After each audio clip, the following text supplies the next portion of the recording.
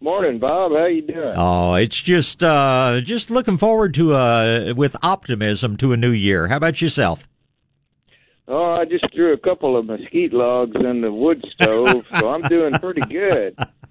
Yes, sir. I guess sounds mighty good.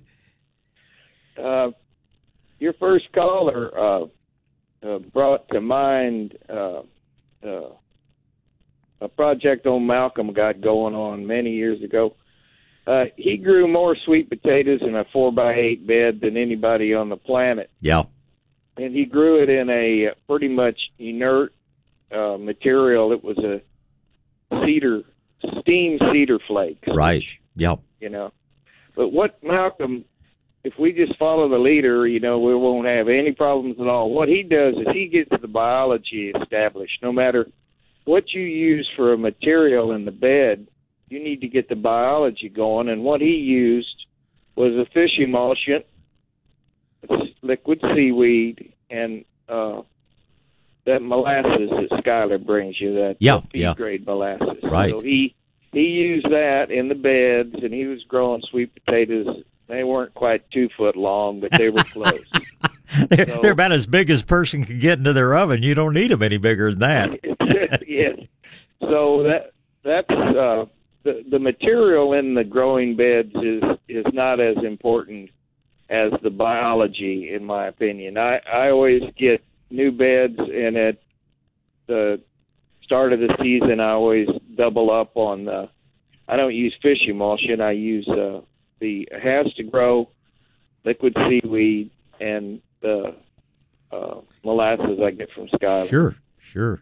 Well, and there's so much biology out there, so much life out there, and like you say, that's what we're aiming at, and it's actually so much easier than it used to be, because it seems like once old Michael Amaranthus came up with his way of stabilizing the mycorrhizal fungi, everybody started putting it into their fertilizer products and other things as well, not just the 6 or 8 or 10 different species of mycorrhizae, but also the beneficial bacteria like the Bacillus subtilis that such a good disease controller. And it's just, you're building the bed that has all the potential, and it's just so much easier to inoculate it and just see it take off now. Yeah, it's the life in the soil. And what so many people don't realize, it's those synthetic chemical fertilizers and things like Canadian peat moss that tend to suppress that life rather than support it. And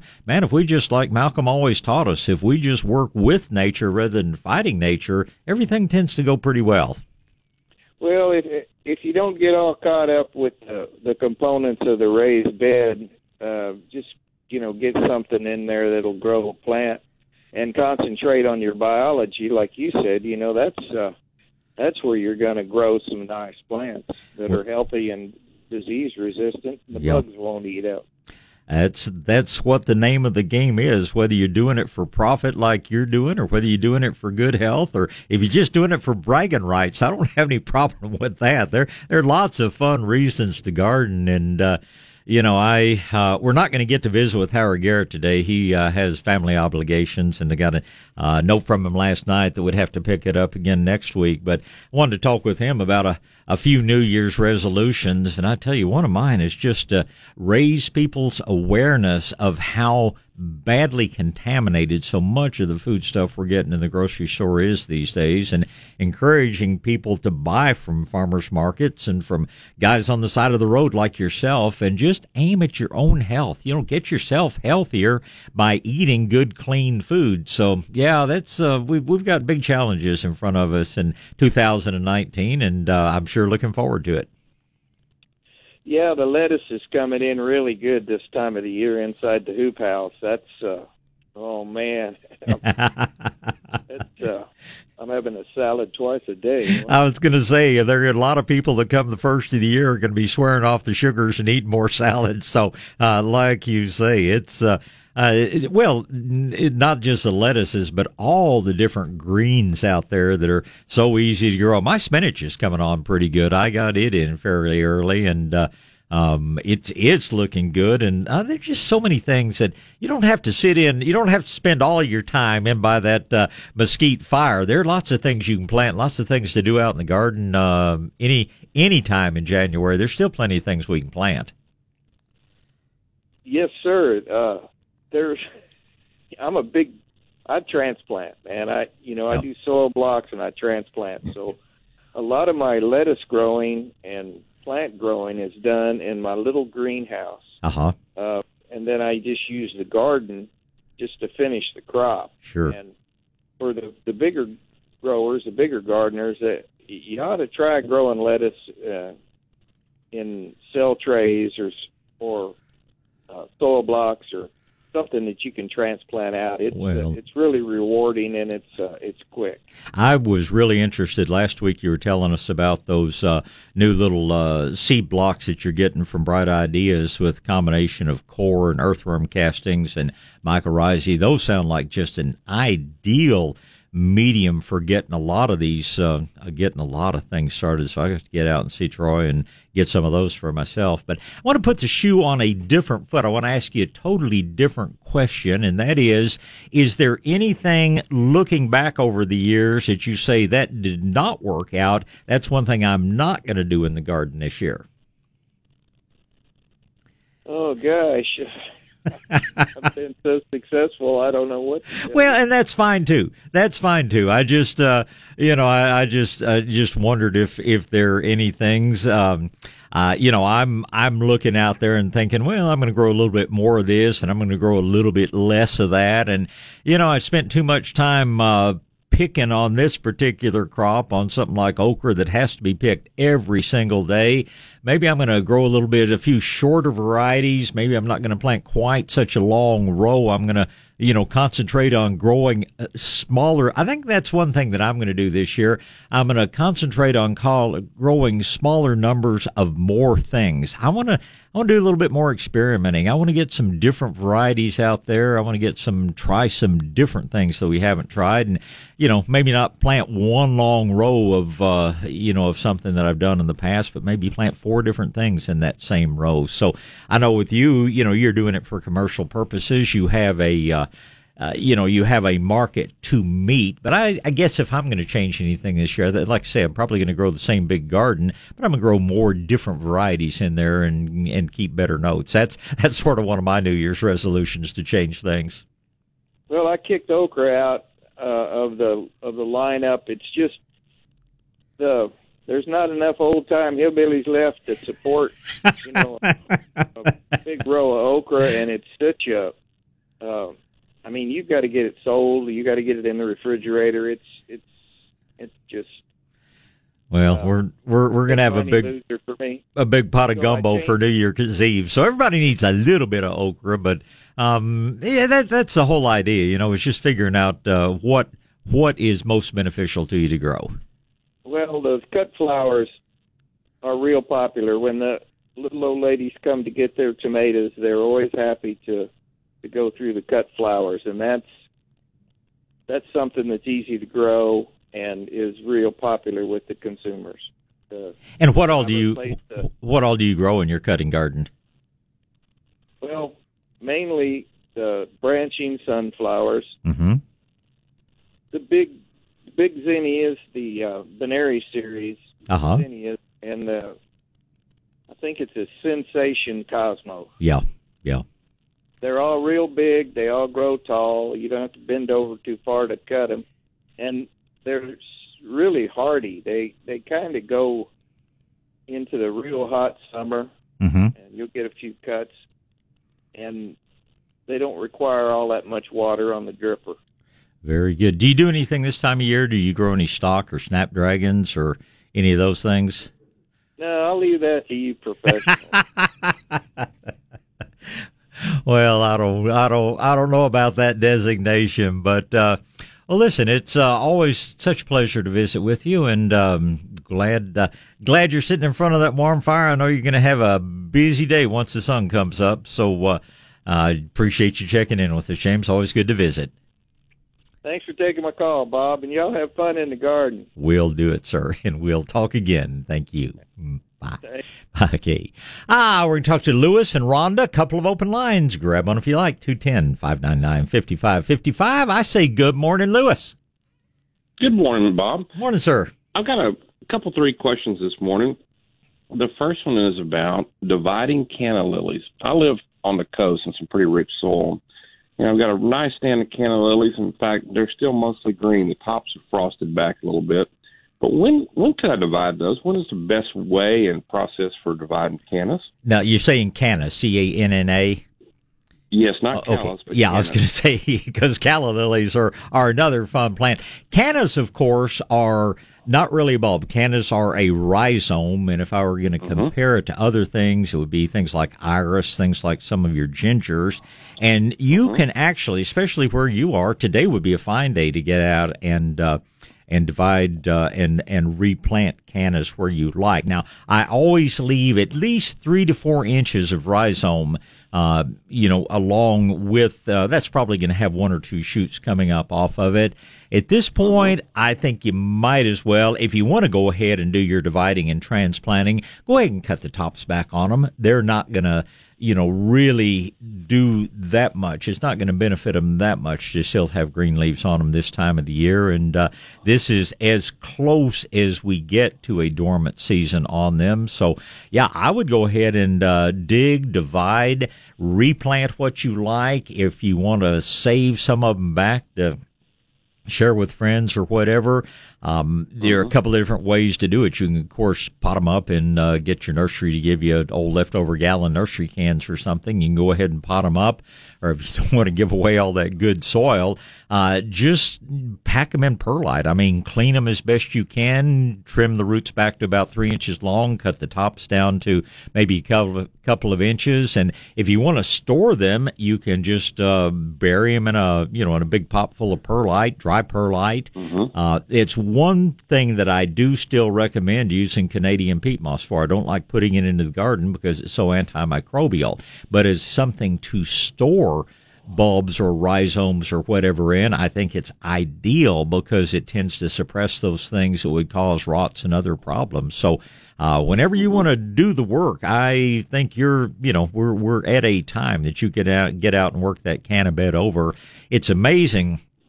I think you'll be surprised if this bed is of any size. I know we planted some of one of the varieties with colorful foliage, and they just got totally out of hand after a couple of years, and we went back and dug up about an 8-foot length of that, and I think we ended up with about 150 divisions on that plant, most of which we gave back to the grower that had gotten our original plants just to keep on growing them. So be prepared to find a lot of good transplantable material in there. Good. Now, very similar, what about amaryllis? My wife's got a beautiful collection of amaryllis. Well, and we haven't divided them in 3 years. Let them, at this point, have they started putting on any green growth at all? No. Then you can go ahead and do this. I didn't look in the past day or two, and it's been in the 60s and 70s, pretty much on and off the past whole week. You could go ahead and do it now. You better get it done soon because with the first little bit of warm weather, they're going to jump up and bloom for you, and you certainly don't want to pass up the gorgeous blooming on those things. And you will you're going to set them back a little bit anytime you dig and divide. The ideal time to do this would have been about August or so when the foliage started dying back. But because because they haven't started growing, if they really need to be divided, you could do that at this time of year. But once you see the first shoots coming out, better wait until they finish their blooming, and then better wait until they finish that growing season where they've put all that energy back down into those bulbs. So if you can do it right away. Otherwise, late summer is the best time to be doing your amaryllis. I did not. Okay. Are these the big fancy European, what we call Dutch amaryllis, the hippeastrums, or are these a good old American hardy amaryllis? I really don't know the difference. All I know is they have big, colorful bulbs, and they're striped, and she's got all different shades and colors of them. And the bulbs themselves, are they 2-3 inches in diameter or 4 or 5 inches in diameter? Probably 4 to 5. Okay, now those are probably the Dutch forms. The culture is the same on them. It sounds like you're in a reasonably warm area. The Dutch ones are not as cold hardy as the American Amaryllis, but where you are, gosh, you're very unlikely. When you're out of 50 years, you may get enough cold to do them some damage. So just be aware of that. And if all on earth I would do, if there were some very severe weather forecasts, I'd just get out and dump an extra inch or two of mulch on the top of them, and that'll protect them through anything they're going to ever get in Texas. Okay. The last question I had, I've got some pasture I'm renovating. It's pretty wore out. Uh-huh. And I've got it disced up. I'm fixing to plant in some organic, some cover crops and tilling some with organic matter up. I've got some hairy vetch and some winter peas and some daikon radish. I'm doing 10, 15 acre sections at a time. Okay. And I've got a big compost tea brewer built up. When would you start putting on that compost tea? I've got a 15-foot sprayer goes back in the ATV that I'm going to use. It's cleaned out. There's never a bad time. Never a bad time to do it, because we have so many different kinds of microbes. We have psychrophilic microbes that are the cold-loving ones that are quite active at this time of year. As it starts warming up in the spring, we get what are called mesophilic types, and then as we get into the hot summer, we have thermophilic types. So you want to brew your compost tea at your ambient temperatures. Don't be brewing it inside the barn and getting, your high temperature microbes all excited and reproducing like mad, and then take them out and spray them in 40-degree weather. That's counterproductive. But do your brewing at, whatever the outside temperature is. In other words, have your brewer outside, and that way you'll be stimulating those microbes which are active at any given time. And there's never a bad time to be doing your compost tea. 12 months out of the year is a benefit. Are you inoculating your vetch before you put it out? Yes. Okay. I've got the inoculate for the vetch and for the peas and put it in there. So I'm just going to grow this stuff for about 90 days, and then I'm going back in with pasture. All I'm doing is just something to hold the ground until it warms up. Disking it back in. As you're indicating, you're building organic material, but you're also putting some nitrogen in the soil. Only thing I'd think about is if you run cattle, rather before you disc it in, just put them in those pastures and let them graze it down low, because you're not getting that much benefit from the foliage on it. It would be great forage for your livestock, whatever they are. Let them go in there and nibble it back, and then go in and disc it lightly. That's my plan exactly. I'm saying I'm going to graze it once it comes up a bit. Do you still have any ladybug revitalizer on the yard? We've got probably about 10 pallets of it left, I think. Okay, because I'm going to make a run that way and get some more, because I was keeping it on hand for the brewer that's using it for the yard itself. Well, we'd always look forward to seeing you. We'll close about noon on New Year's Eve and then close New Year's Day, but other than that, we won't close again till Easter, so look forward to seeing you. I'll stay off the roads on New Year's Eve. New Year's Eve, probably after that. Yeah, there are better things to do at that point. All right. Thank you, Bob. Good show as always. Always my pleasure, Lewis. Thanks for the call. Bye. All right, back to gardening. Let's go straight back to the phone lines. We're going to talk to Rhonda and then Carol, and Rhonda's up first. Good morning, Rhonda. Good morning, Bob. Good morning. And Happy New Year, almost. It's going to be here before we blink twice, and I certainly wish you and your family, two-legged and four-legged, the same. Bob, in the November time frame, when that cold front came in, it got so cold. Yeah.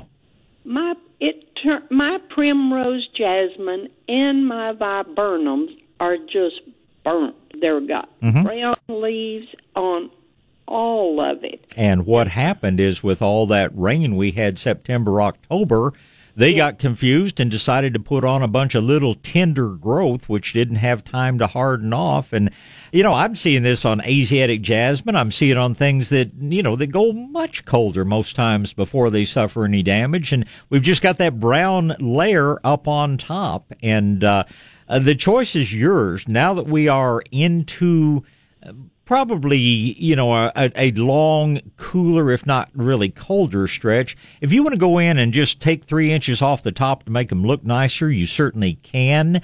I would warn you on the primrose jasmine that you are going to be sacrificing flowers because, of course, it's one of the earliest things to bloom in the spring. Yes. And if it were my yard, I probably would trim back the viburnum and just put up with the ugliness on the jasmine till after it's bloomed. And that primrose jasmine, I mean, that stuff, as they say, give it an inch and it'll take your yard. And so I prune mine very heavily, every year. But I'm going to hold off on the jasmine, but trim back the viburnum just for appearance's sake. But but they're not dead. They're going to come back, right? Oh, they're going to come back gangbusters. They've just, it's just like having a bad hair day. They're having a bad hair season and they're going to look lousy. And then, a month after the new growth comes out, you're not even going to see the old, burned leaves. But this is one case when, I use pruning shears rather than head shears for most things. But if you had that, old long-bladed head shear, this is one time I wouldn't hesitate on that viburnum just to go through and whack the whole top off of it. But just a couple of inches, just enough to make it look nicer. Yeah.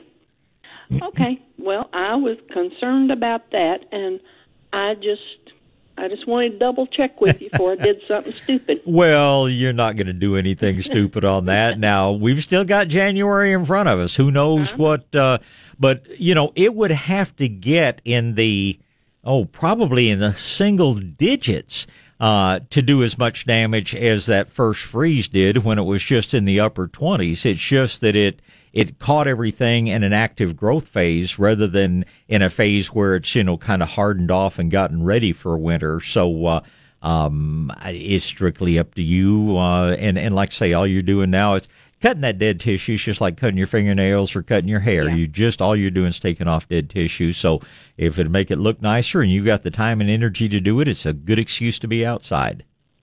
Well, I've listened to you for years talk about don't trim this time of year because it might, set them back because of cold front coming through. Right. But now I've seen what you were talking about. And Mother Nature did it to us with a drought followed by rain, whereas what I'm always concerned about is pruning at the wrong time. But, learning experience. Yeah.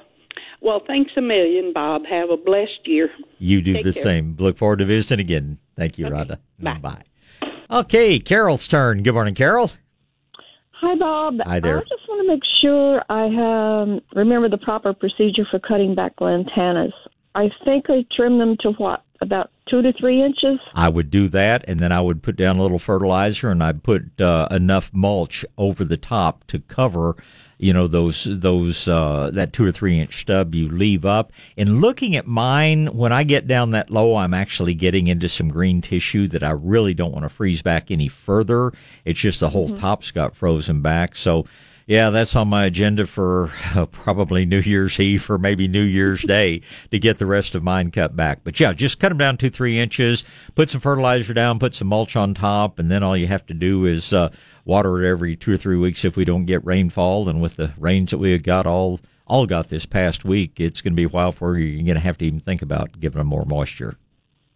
Okay, and has to grow liquid is okay, right? Has to grow liquid's fine. The granular, like the Medina Growing Green or Nature's Creations Premium Lawn Food, they will be longer lasting. But has to grow liquid is fine, just the same. It's just when I'm using a liquid like has to grow, I want to do it once a month. If I'm using the dry granular, I can get by with doing it about once every 3 months. You have the Growing Green? Absolutely. Okay. All right. Oh, and Happy New Year. And Happy New Year to you, Carol. Thanks for the call this morning. You're welcome. Bye. Goodbye. All right, back to gardening, and let's get straight back to the phone lines. We're going to talk to Cynthia and James and Bev, and Cynthia's up first. Good morning, Cynthia. Good morning. Good morning. I have a couple of questions. First of all, my Salvia greggii is huge. Right.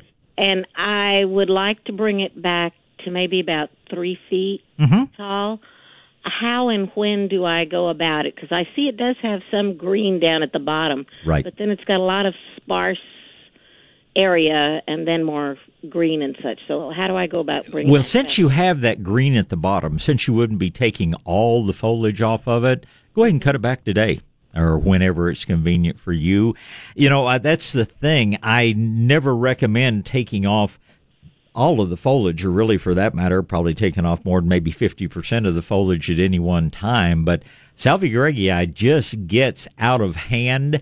I would, if you don't have time to cut it back immediately, you can go all the way up till the middle of February would still be what I would consider an ideal time. In fact, if I were going to pick the very best time to prune back Salvia greggii, it probably would be that first couple of weeks in February. But, the closer we get to spring, the busier my life gets. And so if you've got the time to do it, granted, because you have that new green growth down at the bottom, you can cut it back anytime you'd like, and you can cut it back as far as you like, as long as you don't go below, a foot or so. And you're talking about cutting it back to 3 feet, and that's basically just a light haircut on it. So go for it whenever you're ready. I personally would cut it back a little bit further, just so you won't have to cut it back again quite as soon.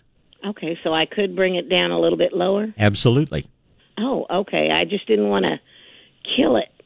No, Salvia greggii, is yours the hot pink, or what color is yours? Yes, it is a pink. Yeah, that's the one that I think responds to pruning best. The red form just gets so leggy and straggly. I think about every 5 to 7 years you just have to dig that up and replace it. But that hot pink form, man, that'll go for years and years and years. The hummingbirds love it. The bees love it, and it blooms in my yard, and probably in yours, probably blooms 8 months out of the year. So I think it's just one of the best plants you can plant, and besides that, it doesn't need much water. That's wonderful, because it is out at the edge of the street, and I just don't like to get out that far with a hose sometimes. Well, it's good to know that I can bring it down right now, and it's not going to kill it if we get another freeze. No, and just, again, it would appreciate a little fertilizer, a little mulch over the top, and throw all those clippings in your compost pile. Don't put them out for the landfill. We're putting too much stuff in that we shouldn't anyway, but you already know about that. So you just get out and have a good day and have a Happy New Year. Well, thank you. Quick question. Yeah. About the Medina Growing Green. Yeah. Can I put that on my lawn now, or do I need to wait until later in the spring? Put it out now. If you haven't fertilized in the past 3 months or so, perfect time to put it out. Because of the chemical structure of organic fertilizers like Medina's Growing Green, they don't wash away. I mean, if you're using those synthetic products that we don't like, you'd just be totally wasting your time with that. But the Growing Green is going to help keep the root systems of your plants very active and very healthy in the winter months. None of it's going to go away. It's going to give you a much stronger burst of spring growth on things than if you waited until March to put it out. So I think it's an ideal time to be fertilizing, as long as you're using the good organics, and you certainly are. Okay. And last question. I have some of that bed straw coming out. Yeah. Other than pulling it out, is there anything else I can do? Is it in your lawn? Where is it coming out? Yes, it's coming out in the lawn, and it's even crept a little bit into one of the beds. Has your grass browned out with the frost and all? It's some brown and some green. And what kind of grass? St. Augustine. Yeah. The other option is to get out and spray with vinegar and orange oil. You're not gonna. You may brown out a little bit. You may damage some of the green on your St. Augustine, but you're not going to do it serious harm. And considering that most of the grass is brown, it'd be a whole lot easier. And bed straw, especially at this young stage, you'll kill it within 15 minutes with just that vinegar and orange oil mix. So if you got a big area to do, I wouldn't hesitate. Just spray lightly, just enough to coat the bed straw without really soaking it very far down into the thatched grass, and that'd sure be the easiest way to get after it. No, it's not that much, but I don't like it because it sticks to everything, and some of it gets in the corners where it's hard for me to pull. I understand. I find the same thing, not so much in my yard as in my vegetable garden, and man, it's amazing how fast it can grow and how thick it can get. It's amazing. You're right. But now, while it's young and just getting started, I would go with vinegar and orange oil just because you can cover a large area in a hurry. And if you do a little minor damage to the foliage on your St. Augustine, I mean, it's going to turn brown probably Like I say, we're looking at very definitely frost weather a couple of mornings this next week, so I don't think you have anything to lose. I thank you so very much for your time and for the advice. I appreciate it immensely. My pleasure. You have a wonderful week, a wonderful new year, and we'll talk again. All right, now we get back to phone calls. It's going to be James and Bev, and then whoever wants to call in next. Good morning, James. How you doing, Bob? I'm great, sir. How about you today? I'm doing okay. I'm just wondering how much colder it's going to get. Well, my forecast, not that I believe anything I see from the different forecasting agencies, I'm showing 24 degrees in Bernie next Wednesday morning, but between now and then, we're going to be somewhere in the low 30s, the upper 30s, and that's not going to cause any problem for anything that shouldn't already be inside. I was listening to you talking to the lady before, and she was talking about salvias, and you had told her that she could cut them back. And what we were talking about were the evergreen salvias, and the two main ones that's going to include is going to be the Salvia leucantha, the Mexican bush sage, and the Salvia greggii, what we call cherry sage, even though they come in a lot of different colors these days. The thing is, I just would never take all the foliage off. And since she was saying that hers had a lot of new green leaves down at the base that was not the part of the plant she was going to be cutting on, I was telling her, go ahead and do it. Now, your tender salvia is the the so-called mealy cup sage, the Salvia coccinea, those sages, they've already frozen. You might as well go ahead and cut them down to ground level because they typically freeze to the ground. But the evergreen ones, if you want to do some light pruning on them, as long as you're not taking all the foliage off, I think you're okay to go ahead and do that. Let me tell you what I got, Bob. I got some esperanzas that's in the ground. I got lemongrass that's in the ground, and I got cigar plants. I got fire bushes. I got hummingbird bush. I got cigar plants. Most of these are in pots. Okay. Can all these be cut back, or should I wait? Well, anything that is raised up out of the ground is more susceptible to freeze damage. Now, I'll tell you on lemongrass, you better drag that inside. Lemongrass will freeze and die over the winter months. That's it. That's in the ground. Oh, that's in the ground. Okay, mulch it heavily. And the one thing I recommend on lemongrass is always dig up a couple of little sprigs off the side, put them in pots and bring them inside, because if we get a cold winter, lemongrass can die completely. So that's one thing I would protect a little bit. The other things, I probably wouldn't prune them heavily, but things like the Esperanza, make it more manageable. Firebush is going to die all the way to the ground, so you might as well go ahead and cut it all the way back. Your cigar plant, things like that, give them a little haircut to make them look a little nicer. And if we get super cold, they're probably going to freeze back further. But the only two that I would that I'd really tell you something different on will be the firebush, which is absolutely go ahead and cut it back, and the lemongrass, which is mulch it and protect it, because that's the one that's really in danger of severe freeze damage. I've talked to you before, and I've got some big trees planted, and I got them in the ground before it got real cold. Yeah, a couple months before, and you told me that was good to get some root system going for it. Absolutely, yeah. Should I cut those back, or should I wait? No, wait on those things, and you probably don't really even need to cut them back at all unless you just want to encourage branching. But your new figs, I very definitely have those things mulched and fed. If we go for 2 or 3 weeks without rain, give them a little bit of supplemental water over the winter months, but they're good to go. No reason to do anything at all to them other than just mulch them and water if we get dry. I've been using that has to grow. Yeah.